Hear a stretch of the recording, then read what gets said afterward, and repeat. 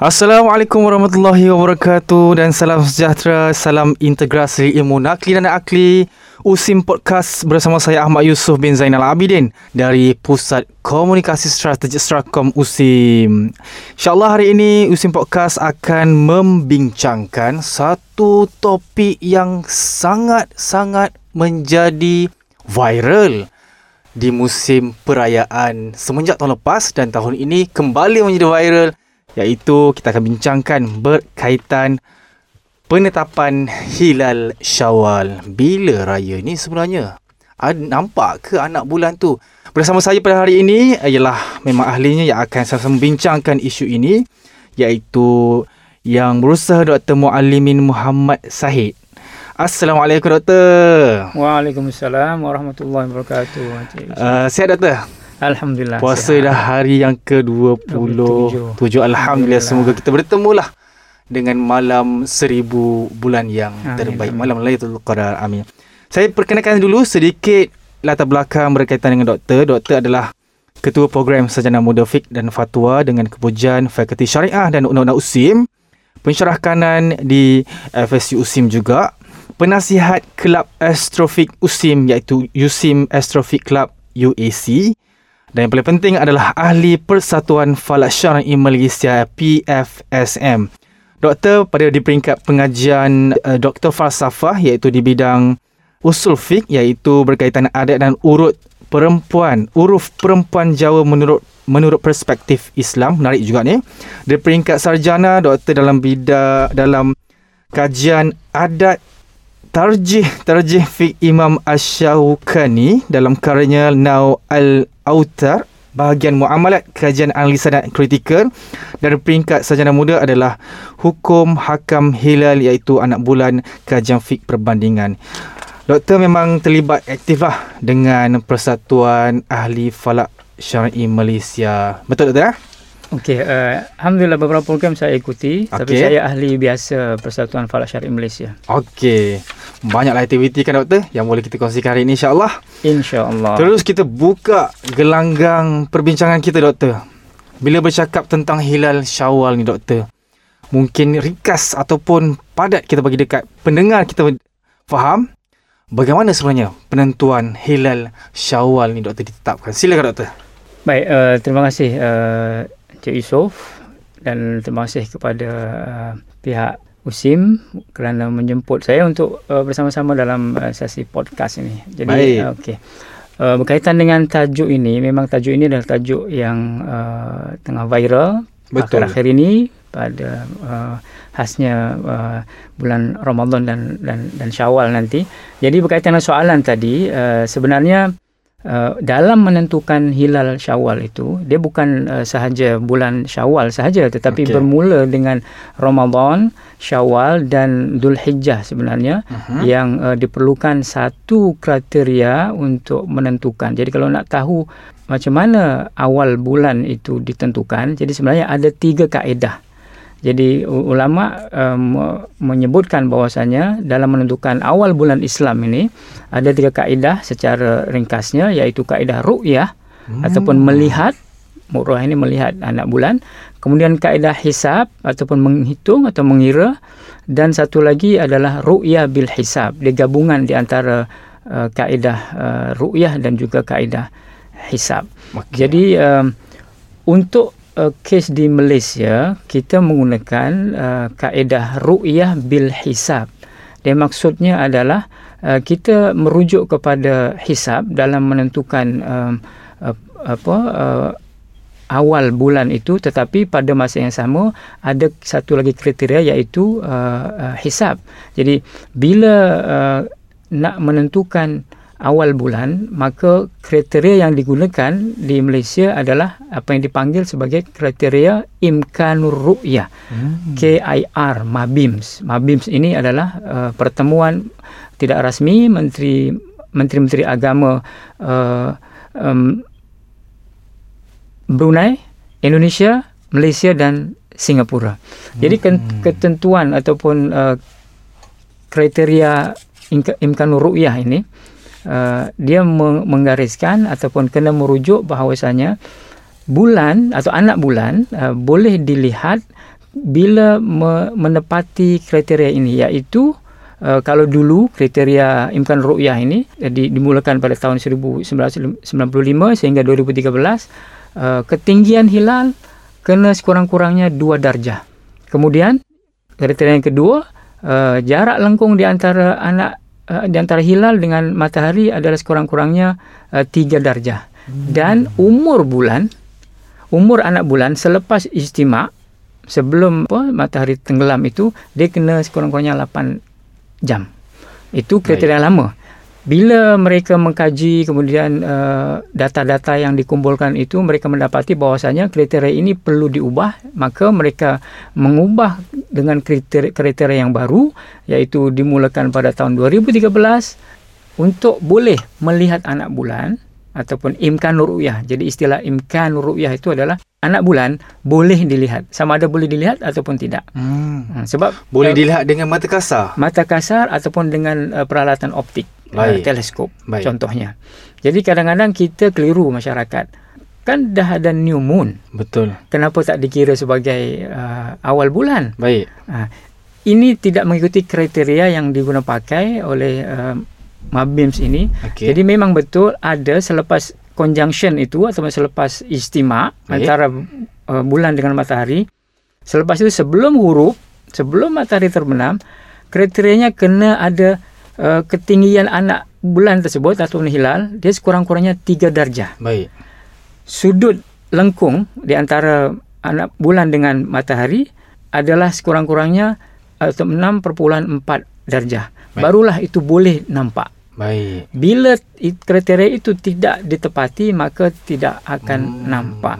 Baik. Meskipun bulan sudah ada wujud. Jadi menentukan awal bulan dia bukan semudah seperti yang dibayangkan oleh masyarakat di luar sana. Baik. Dia ada kriteria yang kena diikuti. Jadi itu secara ringkasnya. Baik, Doktor. Maknanya kriteria itu perlu ditepati, Doktor. Betul. Kalau sekali. terlanggar sikit, kita derhaka kepada kriteria itu, kita tak boleh nak buat keputusan. Betul. Okey, Doktor. Berbalik kepada isu pada hari ini. Bila raya ni, penetapan Hilal Syawal. Jadi kita tahu hari ini dari tahun ke tahun, masa ke masa, pelbagai alat teknologi canggih yang ada masa kini. Adakah alat teknologi canggih ni masih lagi tidak mampu memberikan keputusan cerapan yang tepat bagi menentukan Syawal, Doktor? Okey, baik. Ini soalan menarik sebenarnya, dan mungkin ramai yang tertanya-tanya juga berkaitan dengan keadaan semasa. Jadi kalau membaca komen-komen netizen dan sebagainya, memang mereka tertanya-tanya kenapa dengan kemajuan teknologi yang ada masih lagi tak boleh nak menentukan Syawal dan memutuskan Syawal ini bila. Betul. Ataupun awal Syawal ataupun awal Ramadan. Akhirnya mereka buat keputusan sendiri. Betul. Jadi sebenarnya kita tak nafikan dalam bidang astronomi semakin maju, peralatan pun semakin canggih. Baik. Dan bila peralatan canggih, kiraan pergerakan benda-benda di langit itu boleh dibuat secara tepat, kemudian betul dan akurat. Maksudnya betul dengan peralatan seperti itu. Kita tak nafikan Islam tidak bercanggah dengan sains. Tapi yang perlu diingat di sini bahawasanya kenapa belum boleh disatukan? Kenapa tak boleh misalnya kita gunakan alat itu untuk menentukan awal bulan Islam khasnya? Ya. Okey, sebenarnya punca yang menjadikan perbezaan di antara negara satu dengan negara lain itu adalah kaedah atau perbezaan kaedah penentuan awal hilal antara kaedah tadi tu ru'yah dengan hisab. Jadi ini yang masyarakat di luar sana tidak perasan bahawasanya bila ulama ataupun beberapa negara berbeza pandangan dari segi kaedah mana yang digunakan. Baik. Adakah kaedah ru'yah ataupun kaedah hisab? Maka bila kaedah hisab ni tentu akan menggunakan peralatan-peralatan canggih itu. Baik. Maka mereka menentukan awal bulan-bulan Islam boleh dari jauh hari sebelum itu. Okey. Bila mereka menggunakan pakai hisab. Baik. Sedangkan Malaysia dan juga negara-negara Asia Tenggara ini seperti yang saya sebut tadi, Brunei, Singapura dan Indonesia, mereka menggunakan kaedah ru'yah. Dan ru'yah ini dengan hisab. Jadi kita menggunakan perhitungan, tetapi kena ada ru'yah juga. Kenapa kena ada ru'yah? Sebab itu adalah ajaran Nabi. Nabi suruh dalam banyak dalil. Baik. Seperti dalam hadis sahih disebutkan, sumu li ru'yatihi wa aftiru li ru'yatihi. Kamu kena puasa ketika melihat, dan kamu berbuka baru boleh berbuka ketika melihat. Baik. Wa in ghumma alaikum faqduru lahu, ataupun fa in ghumma alaikum fa'akmilu sya'ban 30. Kalau tak nampak, tak boleh sebab awan dan sebagainya, lengkapkan bulan Sya'ban 30. Baru boleh mula awal Syawal. Baru boleh awal Ramadan, ataupun Ramadan dah habis 30 baru masuk bulan baru, iaitu Syawal. Jadi dia tak semudah macam tu. Alat dah canggih. Kita satukan je lah. Itu kalau kita menggunakan pakai kaedah hisab. Baik. Tapi ini kaedah ru'yah. Jadi kena menggunakan mata kasar dan boleh juga alat optik. Peralatan optika. Baik, Doktor. Okey. Kita balik lagi kepada situasi di negara kita, Malaysia, dalam penetapan Hilal Syawal. Doktor, mungkin dalam kalangan netizen, kita mengambil kira pandangan netizen, Doktor. Mereka membandingkan mengapa berlakunya perbezaan menyambut Hari Raya Malaysia dengan Hari Raya Arab Saudi, Doktor. Silakan, Doktor. Okey, baik. Jadi ini pun soalan yang selalu ditanyakan oleh netizen, dan mereka pun tertanya-tanya juga kenapa dalam menentukan hari-hari besar Islam ni, contohnya puasa ataupun hari raya dan juga Aidil Adha, dilihat ataupun yang berlaku adalah selalu berlaku perbezaan di antara Malaysia dengan Saudi. Baik. Dan kebanyakannya Saudi dahulu yang memulakan. Okey. Baik, sebenarnya ini berlaku sebab dalam ilmu astronomi dan juga kalau kita melihat bentuk bumi, kemudian letak satu negara tersebut. Jadi kalau boleh saya sebutkan di sini bahawasanya kiraan penentuan hilal itu bermula dari fenomena ijtima' di antara bulan dengan matahari. Kemudian umur anak bulan selepas ijtima' itu, iaitu ijtima' bulan dengan matahari, semasa waktu ghurub, waktu tenggelam matahari, dia menentukan besar kecilnya penampakan anak bulan. Jadi ini di samping posisi ataupun kedudukan tinggi dan jarak lengkung hilal matahari dari ufuk semasa waktu ghurub. Kemudian perlu diketahui bahwasanya kedudukan sesebuah negara itu di permukaan bumi, dia menentukan juga kemungkinan sama ada nampak ataupun tidak nampak anak bulan itu semasa mencerap. Baik. Dan kita dapati negara Saudi itu lebih ke barat. Dia negara-negara yang lebih ke barat, jadi mereka mempunyai kemungkinan untuk mencerap hilal dan boleh nampak itu lebih besar daripada yang di timur. Jadi Asia Tenggara, Malaysia ni yang lebih ke timur.